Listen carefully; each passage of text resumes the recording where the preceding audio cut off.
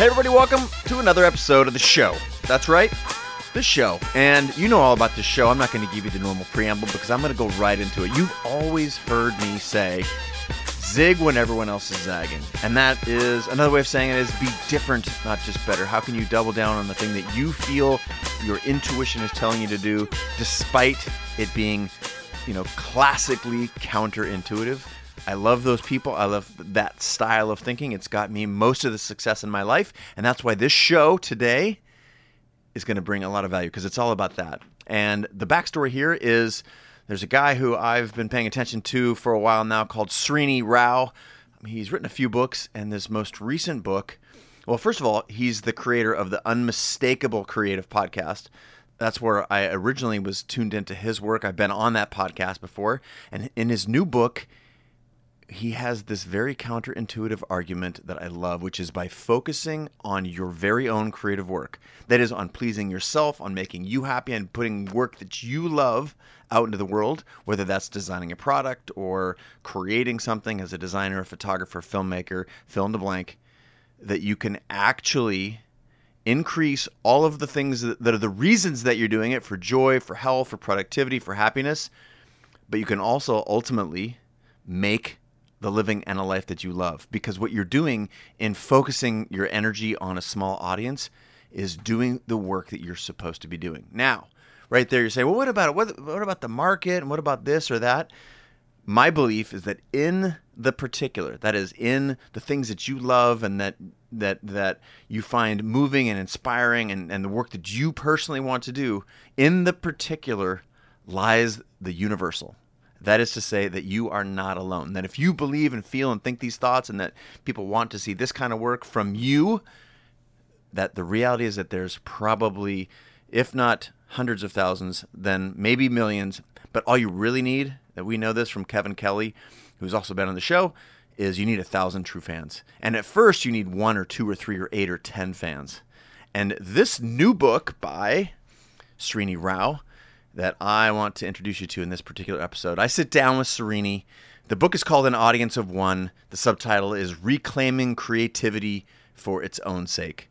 And I posit in the show, and we cover some good ground here, but I posit that it's in this focusing on creativity for its own sake and focusing on an audience of one, that is actually the big unlock for all of the things that you're seeking. So, sound controversial? Might be. That's kind of one of the reasons I want to put this out there. I think Srini's done a great job, and you'll listen to our conversation. It's about one of the classic interviews here. We talk about his new book when it's coming out. It's out now. And in fact, I should just give a quick plug because he did a Creative Live class the same day the book launched. So you can either go buy the book in your traditional channel at, say, Amazon, or if you go to Creative Live and buy Srini's class, you also get the book.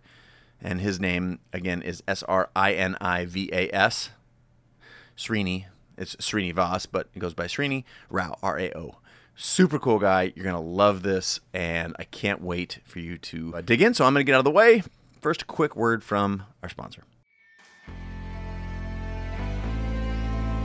This episode of Chase Jarvis Live Show is brought to you by Creative Live. Creative Live is the world's largest and best platform for creative and entrepreneurial education. And right now you're saying, wait a minute, isn't that the company that you started?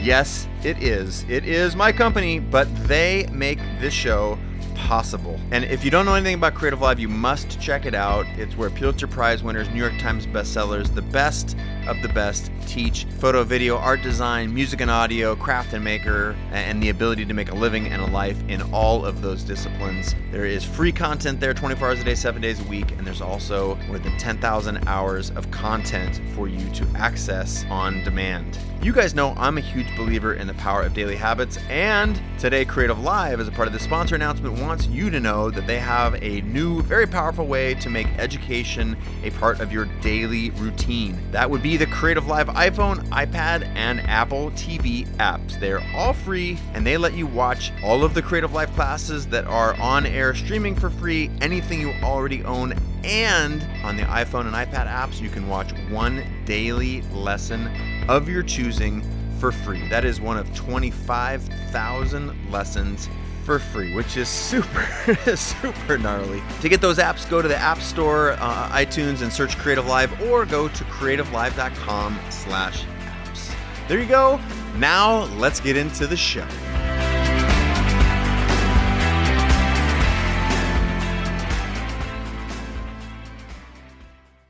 Welcome to Srini, please. So, the guy's got a handful of books under his belt. I know him originally not for his books, but as the creator of the podcast Unmistakable Creative. Amazing show. How many episodes? At this point, more than 700. I think I've lost count. That's crazy. But what we're here to do today, to talk about your new book and this little collab between Creative Live and Penguin Random House, Audience of One. It's near and dear to my heart, so I want to say welcome. Thank you for having me. It's been a long time coming. I'm excited to have you here in the Creative Live studios. Tell me a little bit about how you kicked this book off. Yeah, so this book is interesting because I had developed this habit of writing 1,000 words a day after a conversation with a guy named Julian Smith, who is an author and at the time had one of the most popular blogs on the internet and has now gone on to is the founder of a startup called Breather, which is like Airbnb for office space. Yep. And he had been a best-selling author and he had a wildly popular blog, and he mentioned this habit of writing 1,000 words a day to me. And I, for some reason at that time, had an unusually high demand on my content production. I was writing for a startup that I was advising. I was writing 3 blog posts a week for my own blog. I was writing 1 article a week for a website called Search Engine Journal. And then we were writing a weekly newsletter for what is now the Unmistakable Creative podcast. So it was a lot of writing. And I knew that there was no way that I could do that consistently based solely on inspiration. So when Julian mentioned this idea of 1,000 words a day, I thought, well, if I do 1,000 words a day, and at the end of the week I have 7,000 words, some of it will be good. 90% of it will probably be crap, which it still is to this day, but when you do it that often, you don't need that much of it to be good. And so that kicked off this habit, and in the 6 months that followed, I ended up self-publishing a book called The Art of Being Unmistakable, which, as you and I were talking about earlier, ended up becoming a Wall Street Journal bestseller, courtesy of Glenn Beck and a bunch of very freakish coincidences. That's a story for a different day. Yeah. So after that happened, I just kept up this habit for about 2 years, and I was writing quite regularly. And I wrote a piece on Medium titled How Writing 1,000 Words a Day Changed My Life. That piece went viral in 2013. 2 years after that happened, an editor at Penguin Portfolio found it online, and she had been working at Skillshare and had returned to publishing. She had been working in publishing before. And she sends me an email and says, I found this piece and I'm making a list of authors that I want to talk to about a book, and you're first on my list.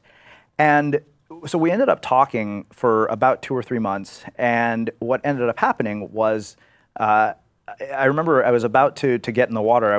I'm an avid surfer, so I showed up at Trestles, my surf spot, and I get a call from my agent and says, there's been a development, do you have a few minutes to talk? And I'm looking at the clock thinking, you know what, there's about 15 minutes left before the wind comes up. Can you please make this quick? And she said, well, it turns out it's not going to be a 1-book deal. They want to make an offer for 2 books. They wanted to buy my self-published book and have me revise and expand it. And then the basis for Audience of One was the idea of 1,000 words a day.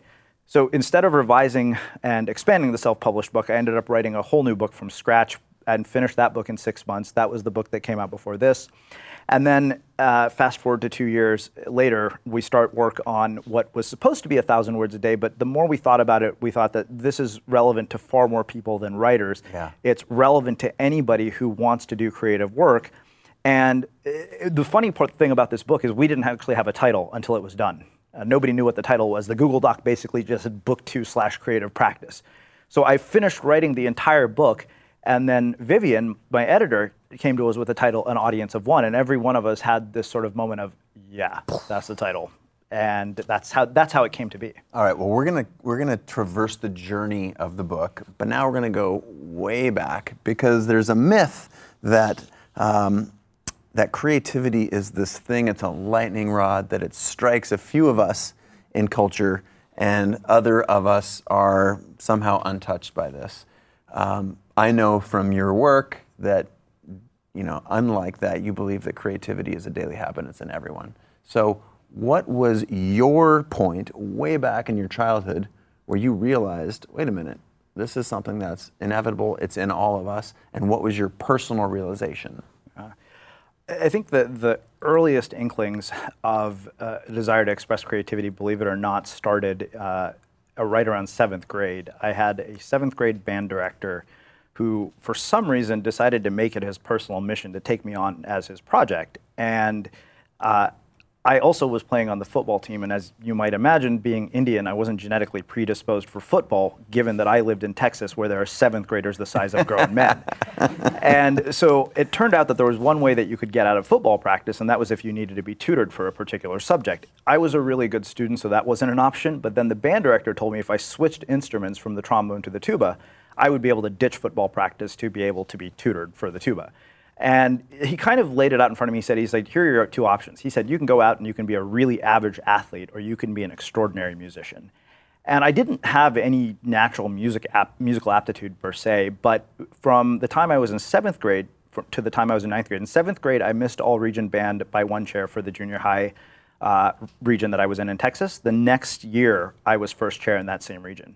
And Texas has probably the most phenomenal high school music programs in the country, because if you have high school football, you have marching band, hence the reason Austin is the hotbed of music that it is. A lot of people don't know that. Oh, wow.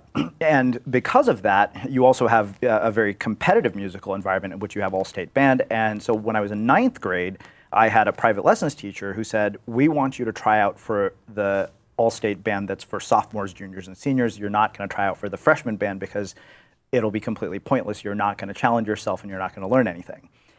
And I got the lesson that at that point that if you didn't possess any natural aptitude for something, which I didn't, you could actually get really, really good at it. I missed all-state band by 1 chair as a freshman in Texas, and we came to California and I made all-state band all 3 years I was in high school. And almost all of the foundation of it came from that time in Texas. But this desire to express creativity, it was somewhat stifled when I got to college. I kind of fell into the trap of do something practical that will lead to a job, because when I was at Berkeley, typically the way that career options were put in front of you, and this is really what it comes down to, is these are the options in front of you, these are the only options. Either go to med school, go to law school, if not, go find a job, and then eventually go to business school. Those are really kind of your options, or become a management consultant. Like literally those were the options, is these are the majors, these are the options that they lead to. And so the idea that I could do something else really wasn't part of my reality at that point. So I got a job at a startup, which was one of many jobs that I got fired from in the entire time that I worked, which is, we were talking about this earlier. The funniest thing about the fact that we're talking in this building is that the only job that I didn't get fired from was actually in this very building. And that was the one job where I actually got a proper goodbye lunch, whereas every other job, it was like, don't let the door hit your ass on the way out. But through it all, what has happened in probably the last 15 to 20 years is that the gap between creativity and technology became a lot more narrow. Because when I was in college, and even when you were in college, something as simple as building a website used to take hundreds of hours and thousands of dollars. So if you had an idea, but you didn't have the technical skills to execute that idea was basically an afterthought. Now, we've gotten to a point now where that's not the case. And so I was always tinkering with technology. So when we had the first sort of version of Blogger, I remember just trying things with it. I had a friend who had started a summer newsletter when I was at my very first day job about, we would write about our summers, and mine were pretty much about my drunken antics in San Francisco. And for some reason, everybody would read my, ridiculous stories, and it was my way of navigating a day job that I absolutely hated. That habit kind of just stayed with me, but the thing is that there was nowhere to publish stuff until Blogger came along. And it was always somewhat sporadic. And then, fast forward to graduating from business school, I had been the social media intern at Intuit between my first and second year of business school, and that's when I got exposed to all of this stuff. And it started to occur to me that you really could use technology to make things. And that became my default question anytime I saw a piece of technology. And to this day, that's still my default response when I see something new, is to say, okay, this is really cool. What could I make using this? Because I had a mentor once who told me that he would ask people, do you know how to use the internet? Which sounds like the most ridiculous question, right? Because most people would say yes. And his response into that would say, great, show me something that you've made using the internet. And that, to me, was the default way in which I viewed the internet and technology, and it's still the way I view it to this day. So music, critical to your formative years as a creator. Which I didn't realize until now. I think that's the point that I'm trying to make, is that when you're doing something, it's really only by looking backwards that we can connect the dots. And so you said two things that I wanted to focus on. One was that you didn't think that you had any aptitude, but lo and behold, through the process of practice, you went from, not considering yourself a musician overtly to being first chair. So one, that practice mattered, and then two, that someone gave you that spark. Absolutely. I mean, teachers played such a critical role, and I even said it in this book. I said that my 9th grade band director deserves far more credit than he will ever get for where I am today. And isn't it, I want to just pause for a moment. It's I think it's a little bit tragic that right now culturally, and that's why this book is so relevant, that right now culturally, there's the creativity or the creative world is having a massive surge right now, because we're realizing that that creativity, the way we talk around here at Creative Live, is creativity is the new literacy, right? If we invest in creativity. But I'm curious, what would you say to someone who does not, because this book it's very, very broad. It is made for a wide swath of people. But there are people at home right now who are like, I'm not sure if that's for me. Yeah. So tell me about how you thought about that as a younger person, and now why this book is more relevant now than ever before. Yeah, I mean, to the answer of why this is not for me, after 700 interviews and thousands of conversations with people who listen to the work that I do, and even readers, what I've realized is there's only one difference between people who are creative or who consider themselves creative and people who think they're not, and that's that people who consider themselves creative are in the habit of expressing their creativity on a regular basis. That's the only difference between those two groups of people. So the "this is not for me" argument, maybe not. If it's not, I'm not going to try to convince somebody to do something they don't want to do. Right. But I do think the notion that anybody is not creative is absolute nonsense. I think everybody is creative. I think the difference is that there are certain people who are in the habit, much like the people who work here at Creative Live, all you have to do is walk around the offices, and that becomes very clear, that are in the habit of expressing this creativity on a regular basis. As far as where we're at as a culture and where we were before, and part of what has been really interesting about this book is that I've had a really unusual view into the world of creativity and success and performance, much like the view that you get, in that I get to see the world through the lens of outliers. But one of the challenges that comes with that is that becomes the standard by which we measure our lives. So what we've done is we've effectively created this artificial pecking order using social media with fan and follower counts. We've created the illusion of status, and the result of that is that becomes a standard by which people measure their lives, and the default narrative then suddenly becomes, if I can't put this on my resume, if I can't monetize this, and if I can't build an audience around it, it's not worth doing, which is ridiculous. Because if that was the question that people like Frank Warren, who started Post Secret, asked themselves, the world would have missed out on an amazing gift. If Brandon, who started Humans of New York, had asked himself that question, the world would have missed out on an amazing gift. Frank Warren has gone on to do things like raise awareness for suicide prevention because of Post Secret. I can't imagine the amount of people who've gotten a tremendous amount of healing just from being able to share their secrets on that project. Yeah. And what I started to see, because of the fact that we have this sort of artificial pecking order and this illusion, was that actually creativity was being stifled. Despite the fact that we have all this technology and all these tools, paradoxically, it's inhibited our creativity because there's this almost status anxiety and this question of this isn't worth doing unless a million people see it. Even though when you look at the great creative people throughout history, they did their work largely out of view of an audience. In fact, that's where the majority of creative work happens. I get to sit here and talk to you today for 2 hours. I spent 2 years working on that book. So, and that's the thing with any piece of music, right? Or you look at even the Michael Jackson "This Is It" documentary, if you've ever seen that, it's incredible. Yeah. And you think about the amount of work that goes into a career like that for what, a year of being on tour?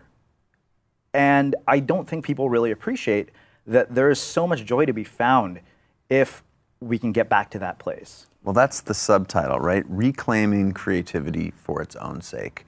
So let's go back. Now we're traversing the journey of your life. At what point, because creativity at that point was getting you out of football practice. Yeah. So at what point did you understand that you had this power that was innate in you, that separated you from other species on the planet, and gave you the faculty, the ability to put two unlikely things together to create something new and useful, i.e. being creative? I think where it really started to become apparent was when I graduated from business school in April 2009. So I've graduated twice into recessions. I graduated from Berkeley in December 2000, which the joke then was it was kind of like watching the most amazing party happening in San Francisco from across the bay, and then we got here and the party was over. And then I graduated business school April 2009. You could not have timed, you could not have planned such bad timing. Nice job on both of those. There's no way that you could have planned such bad timing. And I said, if we had all been in college from 1992 to 1996, we'd all be millionaires right now. Or if we had been at Berkeley between 2004 and 2008, would have been a much better situation for all my friends who were there. But when I got out of school, there were literally no jobs. I mean, nobody was hiring because it was April 2009. You were getting MBAs trying to get jobs that paid $10 an hour. I remember somebody telling me once that a recruiter at some company got 1,000 applications for a job. She literally printed all of them, took the first 500, threw them in the garbage because there's no way anybody in their right mind could go through that. Knowing that that was happening, I knew that this was a losing battle. So the first thing that I did on the internet that had a public presence was this ridiculous project called 100 Reasons You Should Hire Me. And the funny thing was, I saw a project that had been really successful by this girl, Jamie Verone, who started something called Twitter Should Hire Me, which was, really popular, got all sorts of national media attention. She got dozens of job offers, and that was when I was in my second year of business school, and I thought, well, that's genius, so I'm going to do my version of that. The only problem was I couldn't come up with 100 reasons why anybody should hire me. So you're like 19, and you're like, God. Yeah, I mean, I think I got to like 15, and I looked at it, and I remember I got hate mail from strangers on the internet, and and not only that, when I looked back at the reasons, I said, okay, these are just the bullet points on my resume in blog form. But what I started to realize in that moment was that, wow, my resume is basically a bunch of things I claim I know how to do, but none of it is tangible evidence of the things that I say I know how to do. And so I started the very first blog that I ever started, and I started writing, and I think a couple weeks into writing, I enrolled in this online course that my dad paid for, and I think there were 13 lessons. It was like 22 lessons. You got one lesson every week, and the 13th or 11th lesson was to interview somebody as a way to get traffic to your blog. So I interviewed one guy, and he ended up referring me to another person. So I built it as a weekly series until I got to the 13th interview. And the guy who was my 13th interview basically said, he's like, I don't think you're a very good writer, which he was right. At the time, I wasn't. But he said, I think you do have a talent with interviews, so I think you should take this and spin it out into a separate site. And that was kind of the start of it all. I just saw that I could go from idea to execution faster than I could at any other time. And at the same time, I learned the lesson of, wow, this is going to take way longer than I thought it was. Because when I saw that I could do that quickly, I thought, well, I'm going to interview all these really famous people. They're going to tweet all my interviews, and every interview will go viral. And as you probably have learned firsthand, that's not true. So in that story, you were creating for not yourself. Yeah, absolutely. You're creating because there was a purpose. And at what point did you realize that it's sort of the creativity in and of itself was the thing that you were chasing? Because at some point, and what I'm trying to sort of extract here is that there's 1,000 paths to get to the thing. And your path you don't have to be a troubled youth and you have to find that you have this story to tell, that because of X, Y, Z in your past, you have some unique privilege.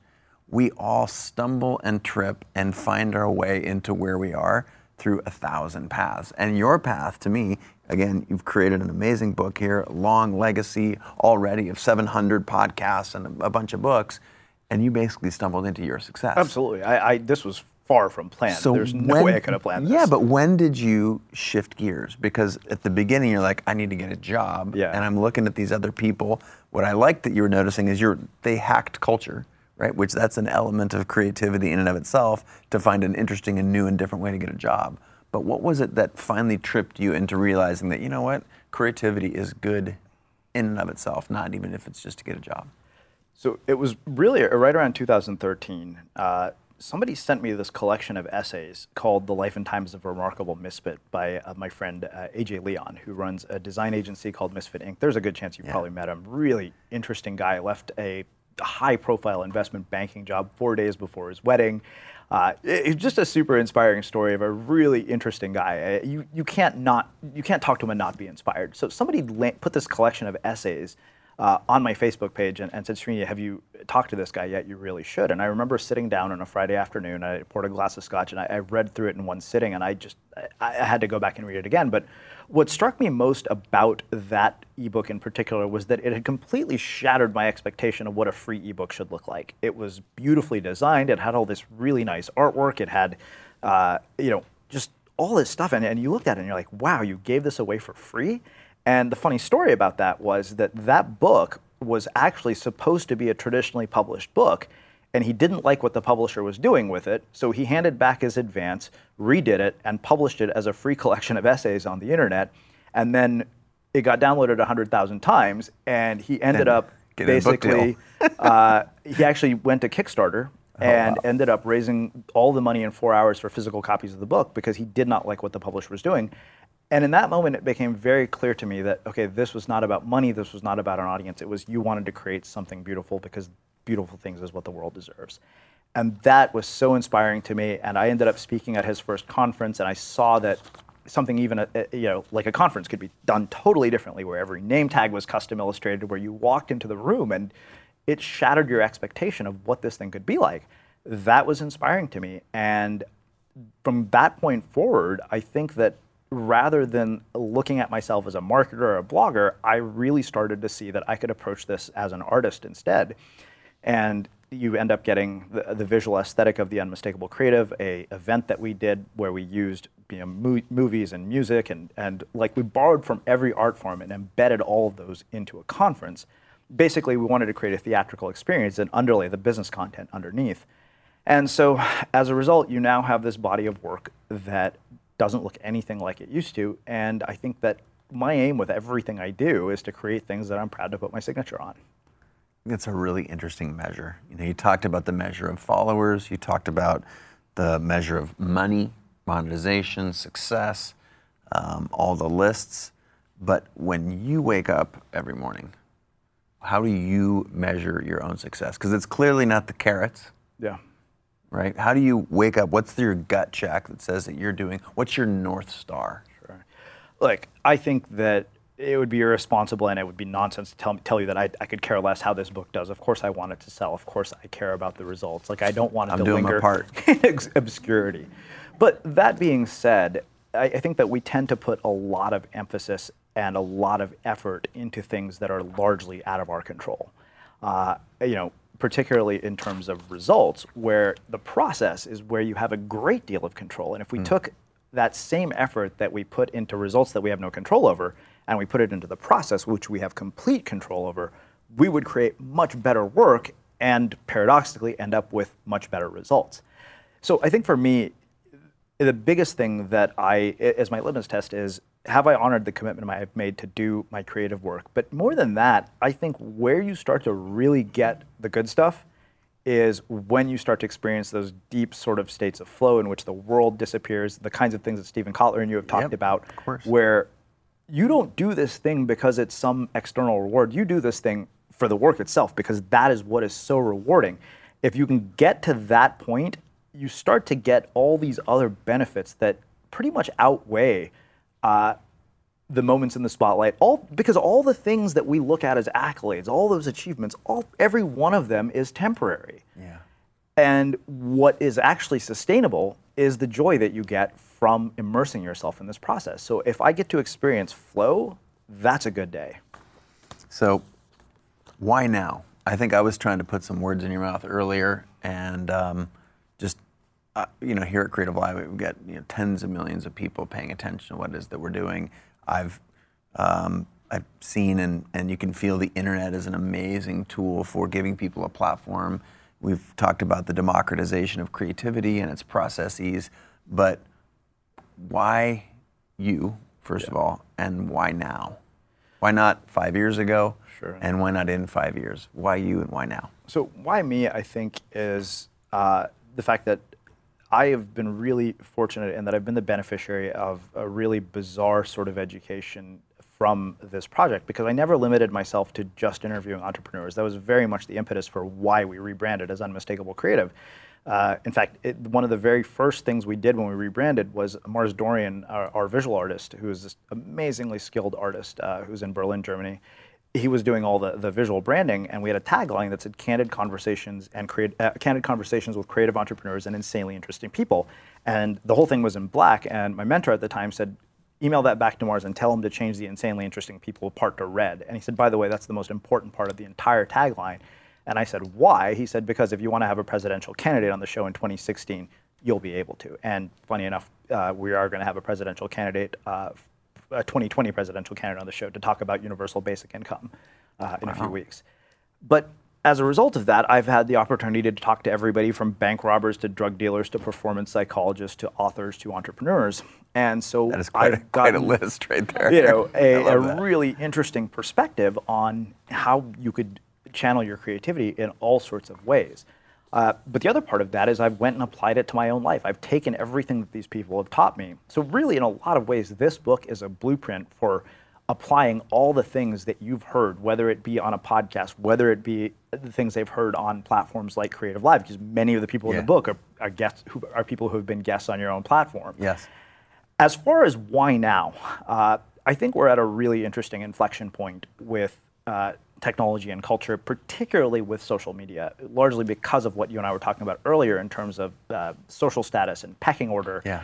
And the fact that these things are actually leading us to a great deal of unhappiness. I think that people like Cal Newport are making a really strong case for why we should stop. Jaron Lanier just wrote a book called 10 Reasons You Should Quit, delete all your social media accounts. And I thought it was really funny because Danielle Laporte shared that book on Instagram. And of course, she has a massive following. And I said, how is it that nobody commented on the irony of the fact that you just shared this book on Instagram?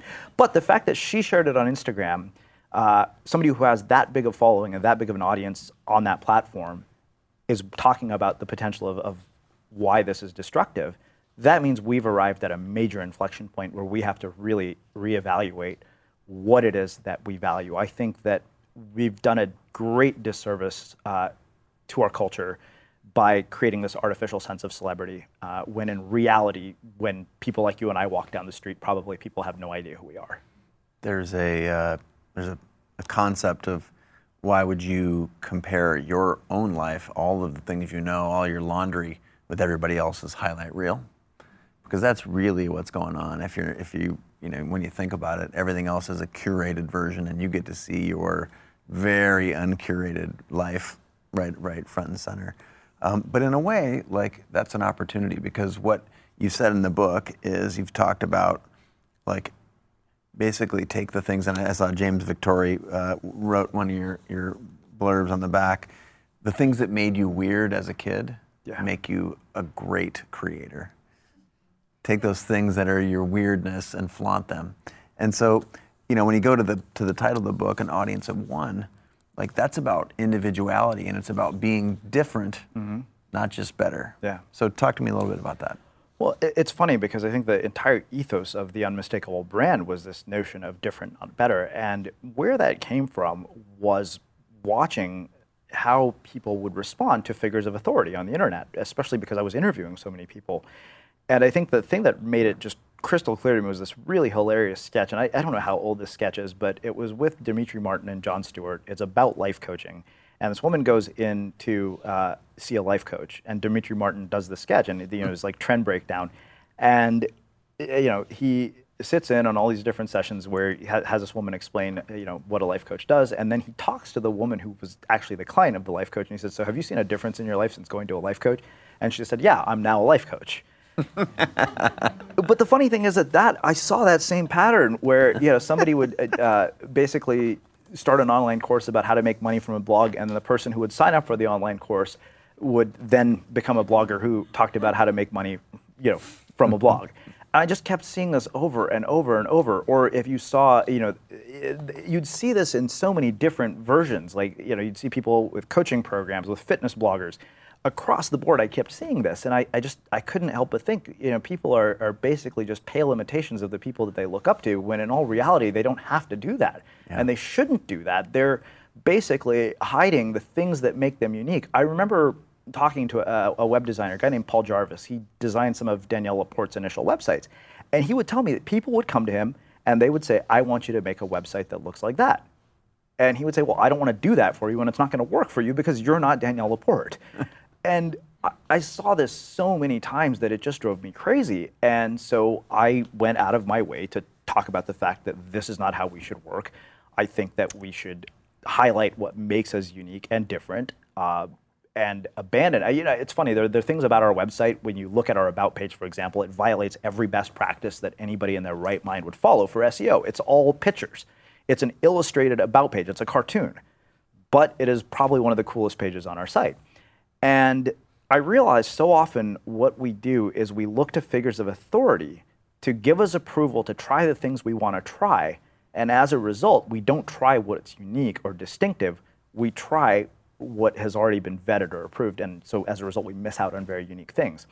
And that just became the ethos of how we did things at The Unmistakable Creative. So we have this free ebook called The Compass, which you can get at unmistakablecreative.com/compass. And it looks nothing like what you would expect a free ebook to look like. I think we spent like $1,000 on it to design a free ebook. That's a really bad use of resources, by the way. I don't recommend anybody do that. But it's really cool. The artwork is beautiful. It was one of those things that I just had such a blast doing, and I wish more people would allow that to come through in their work. So I loved the book because you haven't seen it yet. What we're talking about is big ideas here. We're talking about creativity and finding your path and deciding who or what you're making for. But there's a lot of tactics in here. And to me, I think that's really a really valuable thing. And I saw the syllabus for your class tomorrow on Creative Live. It's going to be very tactical. So I want to shift gears and give a little bit of a sense for some of those things. Absolutely. So in the book, it's also, the structure is beautiful. I love it. Thank so you. it's 4 parts, and they start with listening.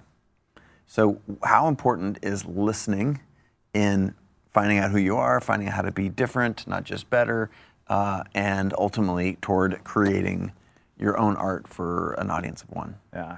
Well, the listening theme is interesting because it goes back as early as my childhood. Now, you and I are kind of close in age, so you remember there was a time in history where we used to have these things called cassette tapes, and when you played them, too many times, they stopped playing well. So my dad handed me a copy of Michael Jackson's Thriller. It was my first tape.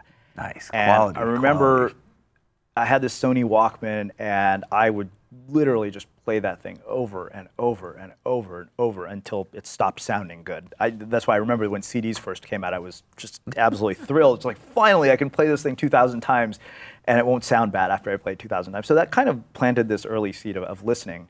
And then obviously, when you interview people, that is largely a process of listening. And so that kind of came out as the theme. But what is even more relevant as far as sort of the tactical aspects of this, in the culture that we live in today, we consume a lot of information, and we have a lot of noise and a lot of things competing for our attention. Yeah. So if you've got all these different things competing for your attention, how the hell are you going to hear the sound of your own voice? And that's where we really have to start with this idea of listening, is looking at the inputs that are coming into our lives and saying, okay, is this adding value to my life? Is it carrying me to the person that I want to be? Is it indicative of the person that I want to become, or is it tied me to my past, who I used to be? And I think that the way we consume information is actually not deliberate, which is harmful in numerous ways, not just in terms of social media. So if you think about it this way, right? If you were to overconsume in terms of food, like if you ate tons of junk food, you would barely be able to move. If you overconsume in terms of information, you're going to barely be able to think. And I think that as you reduce the amount of input into your life, you start to hear your creativity speak a lot louder. That's beautiful. Okay, give me some examples. I know this about you because we know one another, but you write instead of use devices. Yeah. That's the first drafts are always handwritten, which to me was crazy and amazing. But you also talked about and have talked about not using devices in the morning. Mm-hmm. So let's get, speaking of the tactics that are going to be in your Creative Live class and in here, what are some tactics that you specifically do that folks who are listening might say, wow, that's interesting, I might want to try that, or just give us a little bit of your own personal nuance, because to me, that's why humans are fascinating. So what are some of your practices that we should know about? So I wake up in the morning, and the first thing I do is brush my teeth, and then I go and I set some coffee to brew. And the reason I set the coffee to brew is because I figured out inside that habit loop thing that Charles Duhigg came up with, you need a cue, you need a routine, and a reward. I had a really hard time developing the meditation habit until I figured out that if I put the coffee at the end of the meditation habit, I've taken care of the reward.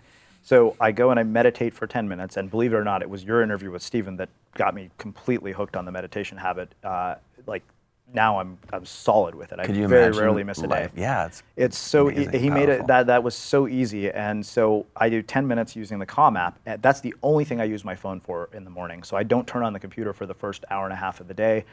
After that, what I'll do is I'll put on a pair of noise cancellation headphones. I will go and I'll leave my phone in the closet. It's kind of amazing to me that we have all these different things that we do to try and avoid distraction and try to avoid using our phones. It's like, well, why don't you just leave the damn thing out of the room? That seems so simple. So I go and I put it in a closet so I can't see it. I put it on do not disturb mode so nobody can call me. So I don't take calls from anybody before 10 a.m. I don't do interviews with anybody before 10 a.m. because I know myself well enough to know that my attention span will pretty much be done by about noon. It's pretty useless after about noon. I don't really do anything of value after 12 o'clock. So with the noise cancellation headphones, you get to basically tune out all the other noise. And I think this is really largely about reducing input. Part of the reason I don't use devices is because that's another way of reducing input. So I read physical books because I think it forces you to read a lot slower. So I read anywhere between 40 to 50 pages. As you do this more consistently, you can easily start to increase volume. But what I always tell people is start small. James Clear said you reduce the scope but stick to the schedule. So you could say, okay, you know what, I'm going to read 15 pages. If most people read 15 pages a day, they would be amazed by how many books they would read. There's this really hilarious line in Trevor Noah's book where he said, between Facebook, Twitter, I don't remember the exact words, but it was like, you've read all these things. He said, you've read a shit ton over the course of a year, but in all reality, you've read no books at all, or read nothing at all. Churning. Yeah. So I do that, 50 pages. Then I will break open a Moleskine journal. I'll write 3 pages. Yeah, sometimes it's good. Most of the time it's bad. But the thing is that if you can get through 30, 45 minutes, usually right around that mark is when you'll get the seed of an idea. And what's interesting is that is usually the point where you go from focus into flow. And suddenly what took you 45 minutes, you can do in 15 minutes. So I can go to 1,000 words, that might take 45 minutes, and then I'll write a 1,500 word piece in 30 to 45 minutes, just because of the fact that I've now entered a completely different state of consciousness. Wow. So if I can maintain that for about an hour or two each day. So I turn on the computer after about 3 pages when I'm like, okay, I can barely read what I'm writing. At least I know what this sentence says. Now I can transfer it and basically do that. But I'll give you a few other actionable things here that are useful for your audience. So one of the things that Sean Achor, happiness researcher, found is that there's this principle called activation energy, which is the number of steps that are between you and the thing that you want to do. So what most people don't realize is that those number of steps are really small for most people. So something as simple as getting out a pen, getting a notebook, and getting a book off my shelf are 3 steps. Just by eliminating those 3 steps and setting all that stuff out the night before, you increase the likelihood that you'll do it dramatically. Oh, wow. All right?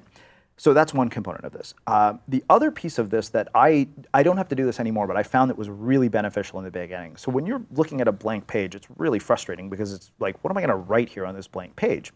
Well, it turns out that your brain makes progress towards a goal based on the perceived distance to that goal.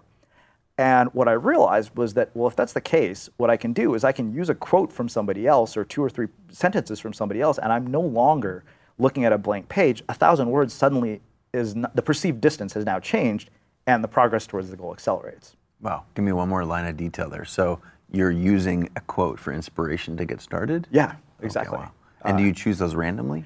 No, they're usually chosen from something that I'm reading. If I happen to stumble up on something I'm reading, like if you look at most of my books, there's literally tons of underlines and passages. Although there's 2 books that I'm horrified that if I'm dating somebody and they pick those books up, they're going to see what I've underlined, and that's the 48 Laws of Power and the Art of Seduction. Well said. Well, speaking of quotes, you've got a bunch of great pull quotes throughout the book here. So I'm going to read one now from Madeline L'Engle, and I'd like you to respond. Yeah. But unless we are creators, we are not fully alive. What do I mean by creators?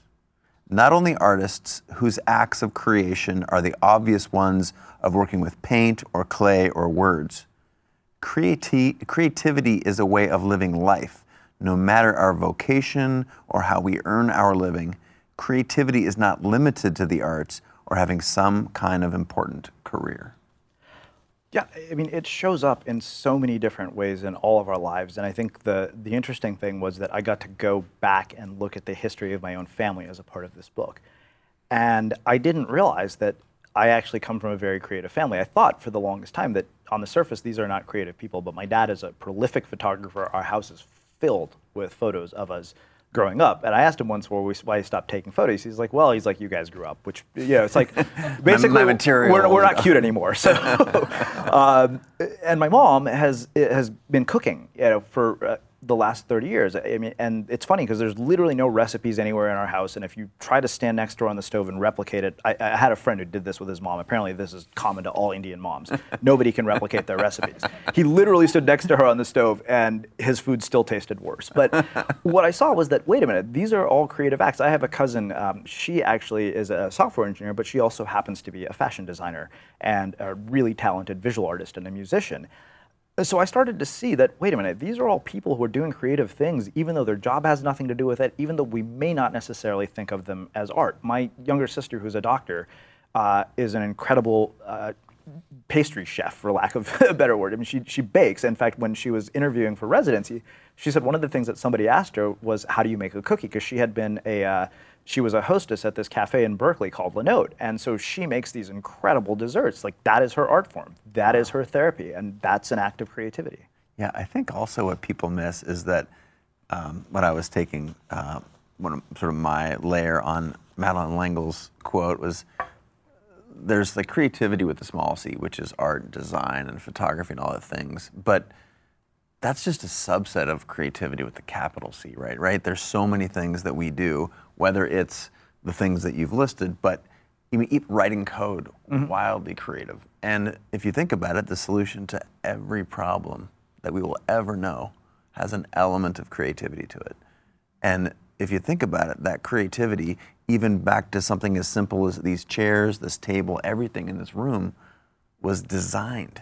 It has to come into the mind of an artist or an inventor before it's ever, and be drawn or be sketched before it is ever a thing. So in reality, creativity literally creates everything.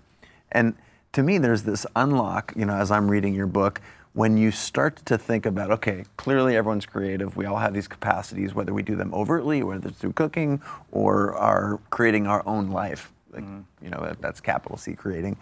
But what I loved so much about your book, and what I want to go back to just for a second if we could, is how do you stay true to an audience of one? Yeah. Because to me, there's something very, very important in there. That's what hinges on your main idea here, and ultimately that's what makes things successful.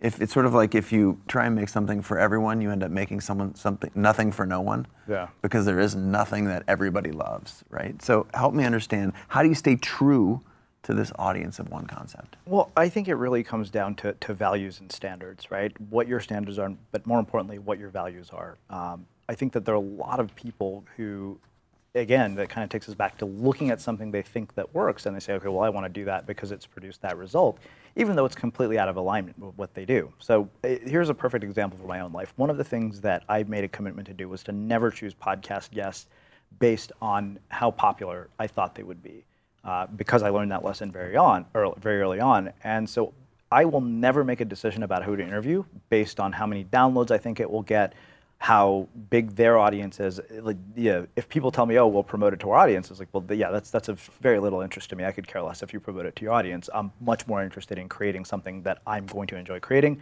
and that coincidentally my audience happens to enjoy. And so as a result, my curiosity has been the primary filter by which I make a lot of the decisions that I make. I've said no to some very well-known people who have actually been guests on your show. And I've done that because my values are different than theirs. And I think that what's interesting is if you actually looked at sort of some of the iconic creators throughout history, Oprah being probably the most perfect example that we included in this book. There's a really great podcast that WBEZ in Chicago did, which was my research for this section of the book, where when Oprah first started becoming somewhat popular, it was basically her, Jerry Springer, Donahue, and whoever else. So Donahue, remember that skinny microphone? Yeah, I mean, you're talking about sort of daytime trash TV. Yeah. And she intentionally decided not to stoop down to that level, even though it cost her in the ratings in the short term, and I think the results speak for themselves. And I knew that by making some of the decisions I did in terms of the way we chose to build this platform, moving away from being a platform about how to make money online and do all of those things, that we were going to slow down our growth. There are people who started after we did who have much bigger audiences, who have made more money. But I wasn't interested in creating something that was going to be relevant for a moment in time. I wanted to create something that was going to be timeless and have an impact on people's lives long after I'm gone. And the cool thing is that we've seen outcomes with our work that you could have never predicted in a million years. We have parents who homeschool their children using content from the Unmistakable Creative. We have therapists who counsel their patients. Educators who incorporate it into their curriculum. Those are outcomes that you can't put a price on. You can't measure those. And none of those are worth compromising to me just so we could potentially have a bigger audience. So I've made values and standards the filter through which I make all of my choices. And I think that's how you stay loyal to an audience of one. And if you missed it, like that is the catapult. It's making something for one over and over. I think that's the way that I like to think about it, again, having recently digested the book, is in the particular lies the universal, right? Brene Brown, who's also quoted in your book, good friend, talks about like it's in vulnerability that we actually see ourselves and others. So when you come to me, you think you're being all strong. It's actually when you're soft and you can show a different side of you that I realize that we're the same. And so by telling your individual story in a way, you get to tell a very, very universal, because let's face it, we're all human, right? Yeah, absolutely. So you talk about daily creative habit. And I think creativity, if you think about it as a habit, not necessarily a skill, you talked about that. That's how you get started. That's how people can tap into theirs. Talk to me about how you think and give me a little detail how you talk about it here in the book. Well, we talk about habit, right? Because habit is really the foundation. Habit is the building block of virtually every creative endeavor. Mm-hmm. It starts by doing something on a consistent basis. I started to see that very quickly with that 1,000-word-a-day idea. I thought, wow, if you do something consistently, you're better off doing a small thing consistently than this big thing inconsistently. And I saw this a lot with a lot of friends, people who would have these moments of inspiration on a Saturday afternoon to build an empire, and they think that I'm going to spend 6 hours on a Saturday, when in all reality, if they did that thing for 30 minutes every day for the next 6 months, they would make a hell of a lot more progress. But the other thing that happens, I think, as a result of habit and doing something consistently is that you develop skill. That is the inevitable byproduct. So I think that after 700 interviews, I'd like to think that I've become somewhat skilled as an interviewer. I still think I have a lot of work to do. I go back and I listen to everything that I do. I look for things that I could have done better.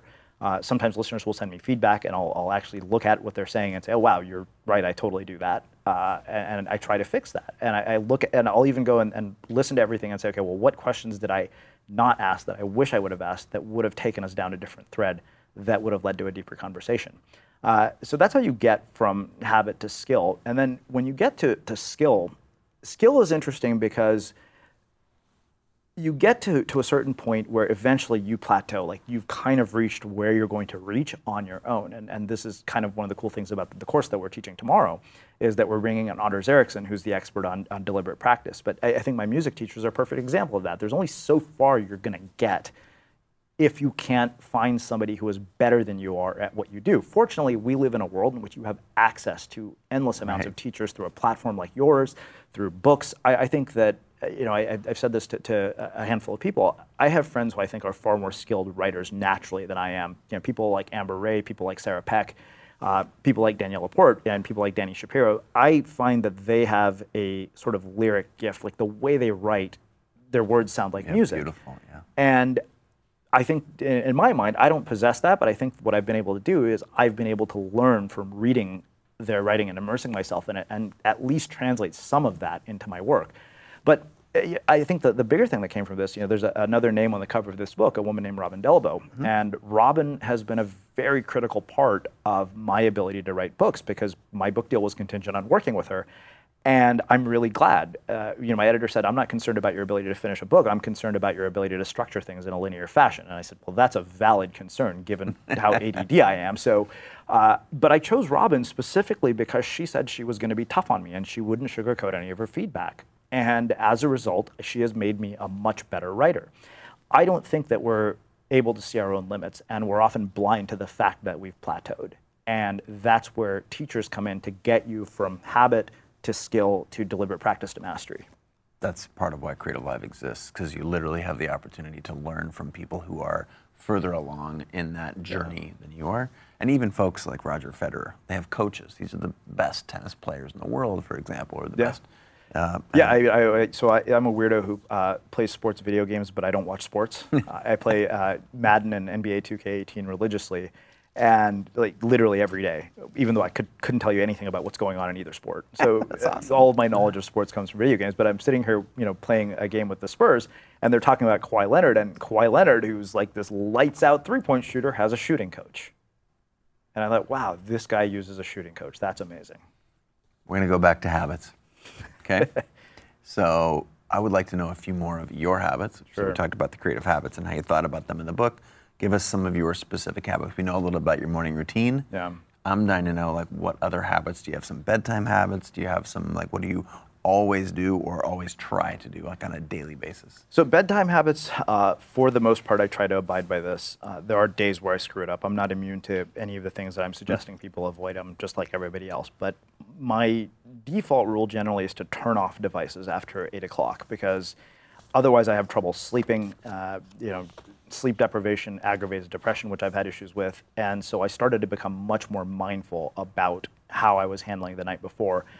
And not only that, after conversations with people like Cal Newport and even people like Stephen Kotler, I was really aware of the fact that how you end the day has a big impact on how you start the next one. And so usually after 8 o'clock, I try not to use my phone or my computer. I try to only read physical books, so no screens after 8 p.m. because I just find that you sleep better and you wake up in a much more zen-like state. I do play video games for about an hour before I go to bed, depending on if I have a friend to play with or if I just want to get a game in. But the other ones I think that are big in this situation are exercising habits. So if it's snowboarding season, I will actually take entire weeks off.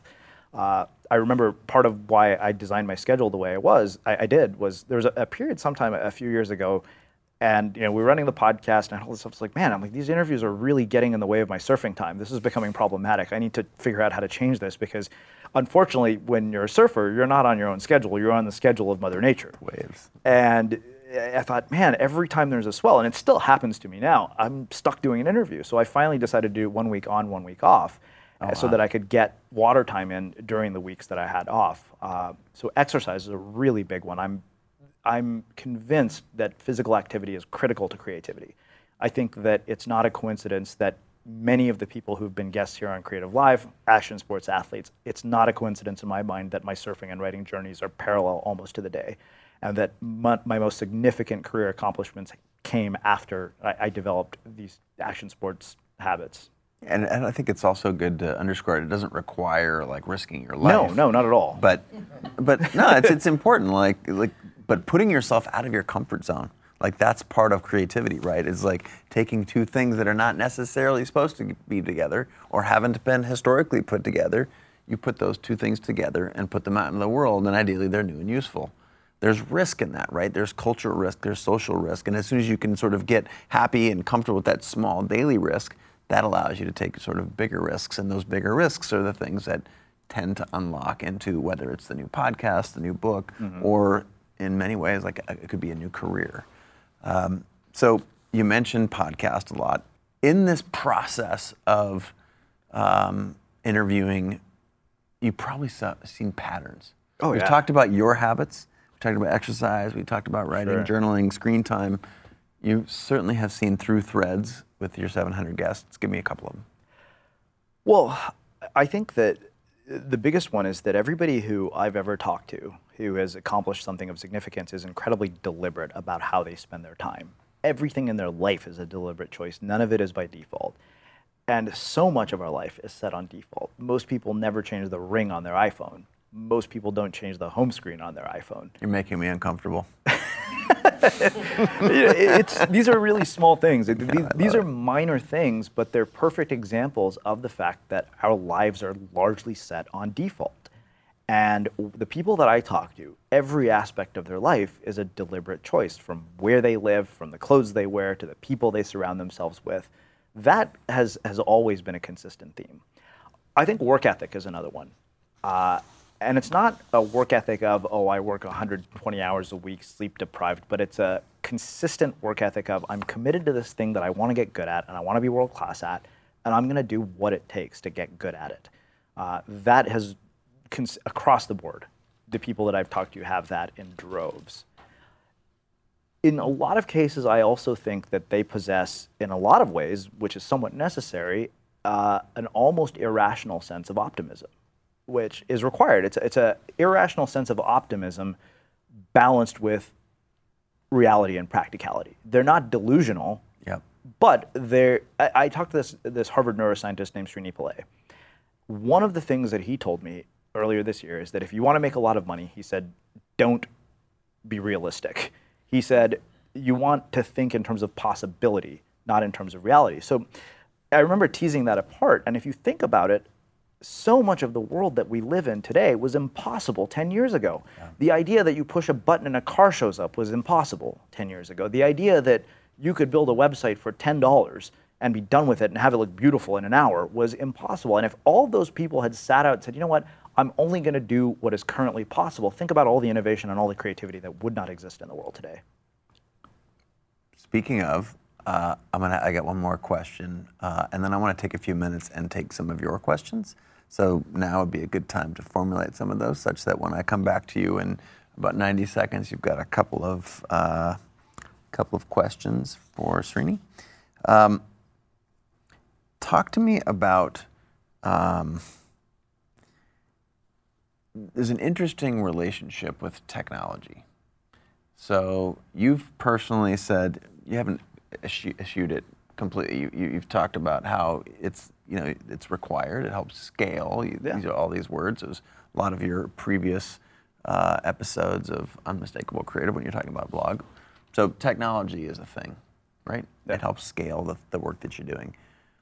What's the balance? Because I'm listening to you say no screen time after 8, but I really want to publish my blog after 8. I really want to polish that Instagram post after 8. So what role, how can we have a sort of safe and healthy relationship with technology, and of course with the underpinning of trying to promote innovation? It's a good question, and I think what it comes down to is to have a deliberate and mindful relationship with technology as opposed to letting it be the thing controls us. It should be something that facilitates our creativity and expands our creative capacity, but it shouldn't be something that controls us. Largely, for many people, their relationship with technology is just a default behavior that's driven by addiction. And from everything we know from all the best behavioral scientists in the world, these tools are designed to do exactly that, to keep us coming back for more, even when there's nothing there. We keep going back and thinking we're going to find something there, and what you find maybe is a notification or a comment. And you kind of wonder, if I added all these things together in my life, have they really accumulated real value? Have I produced anything of value because I've accumulated all these notifications and comments? So I think really what it comes down to is having a very mindful and deliberate relationship. That is why things like a schedule in which you say, okay, you know what, I'm going to have this set time every day when I'm going to use these things, or I'm going to have these set times every day when I'm not going to use these things. Again, I'm not immune to any of these things.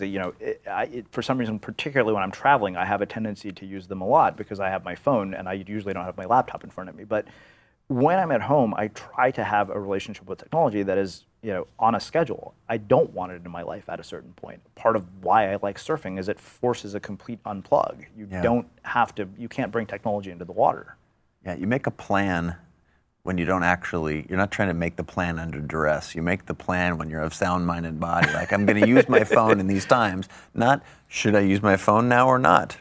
Because I mean, you're making a decision, in the moment, and often you're making that decision after having made hundreds of other decisions, which, based on what we know about willpower, there's no way you're going to make a good decision after that. Based on what we know about willpower, I love it. It's awesome. We're all human, right? Exactly. Speaking of humans, we've got some in the audience here, and I'm presuming that there might be a question or two. And you were fast on the draw there. We're going to pass a mic. Please tell us who you are, and then feel free to ask a question of Srini. My name is Melissa Dinwiddie, and Hi, Melissa. Hi. I'm a creativity instigator, and I'm so excited to read this book because I've been evangelizing about this stuff for a long time. So the subtitle of your book is Reclaiming Creativity for Its Own Sake, and you've also talked about making art for the pleasure of creating something beautiful, and there's a tension between those two things, right? There's reclaiming creativity for its own sake, what I would call playing in the creative sandbox. Absolutely. Following your curiosity and just making messes, and where it's pure process, where it's not about the outcome, it's not about impressing anybody, including yourself, right? Yeah.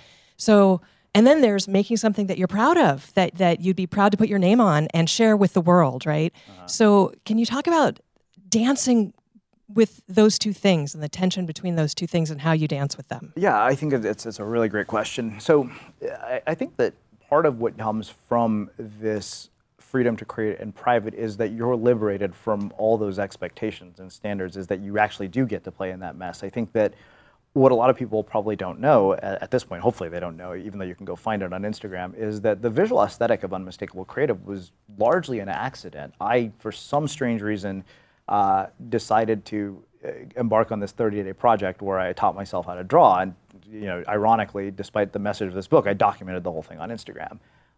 And my dad to this day makes fun of this project because he looks at it and he's like, this doesn't look like you know how to draw. It was like, because I had a picture, I started the project with a picture of an apple, and the very last thing I drew on day 30 was a picture of Steve Jobs. And I was like, that kind of looks like Steve Jobs, even though it doesn't. But the thing is that really sparked this whole idea of using visuals in my work and finding people who could bring those things to life. If that hadn't happened, I still don't think we would have the look and feel that we do today. So I think that if you give yourself that freedom to play in private without the pressure of it being good, inevitably you're going to end up with ideas that lead to something good. I can't draw, but I figured out that, wow, I can collaborate with people who can, and what a world it opened up to me. I'm Dr. Gladys Otto, and I'm a psychologist and a leadership mentor, so I'm just fascinated around this whole concept of creativity, and what's popping up for me is the fear around it, right? So creativity has taken on, I think, Chase, you mentioned this, that it's taken on this big thing, this big energy of having to be an artist or a dancer or a musician, and you mentioned how you can be creative writing code, right? So my question is, how could you redefine even what creativity means in its simplest form so that that fear element within ourselves kind of gets diminished and we don't think we have to be creating masterpieces just to start doing something that is really of our true essence? Well, I think the fear thing is something we have to address first, because I think that people who wrestle with this fear, they look at people who've done really significant creative work and they assume that those people don't wrestle with those same things. But I look at 90% of what I write and think, wow, if somebody thought it was a good idea to pay me to write books, what the hell were they thinking? But the thing is that I know if I can get past that, I will produce something good, and I'm convinced that that is the same case for anybody. As far as how it comes out, I think that acting on an impulse of any sort that seems out of the ordinary that could be applied to your life or to your work is an act of creativity. So I love the idea of Post Secret, because we would never think of handing out. Post Secret, it's a website that you submit secrets to, and then they publish them, and it feels good to get that secret out there, and a lot of other people healed. Sorry, I just felt it just in case anyone didn't know. So I loved that idea because it there's nothing that, it doesn't fall within the boundaries of creativity. It was just an impulse that this guy acted on. You don't want to hand out 3,000 self-addressed stamped postcards and say, share an anonymous secret. There's literally no creativity book or rule book or guide that would have said this is a creative project that's going to lead to millions of people. It's a desire to act on an impulse that he gave into, and I think that's really where it comes from. I think there's also some power in realizing that we're all just making it up. Yeah.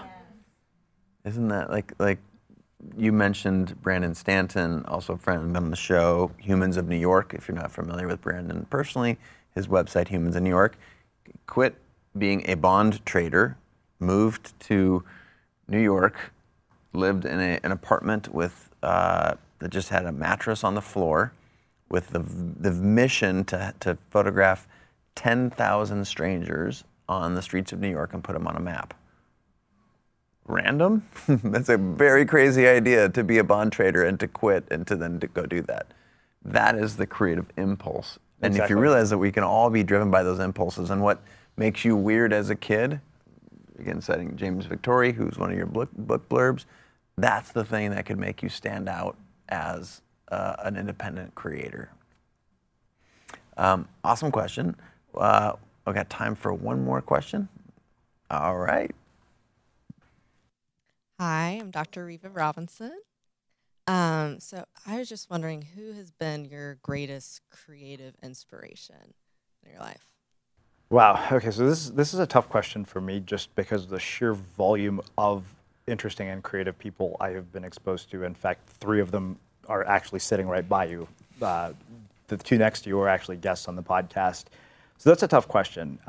But as far as writers who I think have had a big impact on me, Stephen Pressfield has been a really big one. I've really always loved his work. I think it has definitely been one of the things I return to on a regular basis. Dani Shapiro's work that she's done, and particularly in her book Still Writing, that book is one of those that I have underlined and highlighted tons of, and it's the most torn up book on my desk, and I return to it at least once a week. So if that's from a writing standpoint. From a music standpoint, I think Michael Jackson. When I saw the documentary This Is It, my thought was, wow, how could I do that with a conference? It turns out that pyrotechnics at a conference are really expensive. So I didn't get to pull that part off. But another thing that I saw recently that I was really just baffled by, I was so blown away by it, was there's a Chinese pyrotechnics artist named Saigo Chang. I don't know if you've ever heard of this guy. So he basically, there's a documentary on Netflix about him called Skyladder. The guy literally wanted to use fireworks to build a ladder into the sky because he wanted to connect Earth to God. It was in his eyes, this was the artistic equivalent of connecting with God. He spent 20 years working on this project, and it failed numerous times. In those 20 years, the kinds of things that this guy did with pyrotechnics were I was really disappointed that I didn't find this story before the book went to print, because I thought to myself, damn it, like this is such a good story. I would have absolutely included it. And it was watching somebody like that push the boundaries of an art form and exceeding the limitations of a medium. We typically think of fireworks as something that only occurs at nighttime. This guy literally has used the sky as his canvas, and he did the APEC conference in China, and then he did another thing in Beijing in the middle of the day where he used colored powders and fireworks and all this stuff. I've never seen anything like it, and I thought, damn, like I got to track this guy down. That to me was inspiring. And I bet you could go on. Yeah. And on, because that's like part of what I love about this book, about creativity, about the Creative Live platform. It's like there literally is something for everyone. And if you stand up in front of a 6th grade classroom, let's go back a few years, 2nd grade classroom, who wants to come to the front of the room and draw me a picture?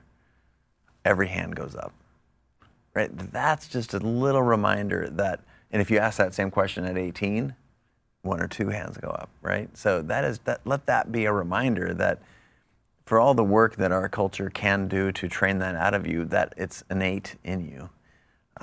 And I think the important part to bring this back to the book is it's in you, it's in one, right? An audience of one reclaiming creativity for its own sake. Srini, it's been a super treat to have you on the show. I want to, before we let folks go, be sure to check out Unmistakable Creative. Where else can they find you? in your Podcast world? is in iTunes, and that's primarily the place where it is, and then unmistakablecreative.com. And then the book is pretty much available anywhere books are sold. And how about, well, congratulations to you and to Thank Penguin, you. of course. Also, where else can people find you on the internet? Like social handles, et Social cetera? handles, Unmistakable CEO on Instagram and Twitter, and then Facebook is just facebook.com/Srinivas Rao. Round of applause for Srini. Thanks so much for being here. All right, that about wraps it up. But hey, before you bounce, two quick things. Actually, I'm going to go three quick things. Thing one, thank you so much for being a part of this community. And I'm not quite sure how you landed on this podcast. It doesn't matter to me. The fact that we're all in this together and that we're able to have a conversation is awesome. I feel honored to be in your ears right now, and that you've paid attention to what I've been doing, what Creative Live has been doing for some time. And whether it's been a day or 10 years, I just want to say thank you.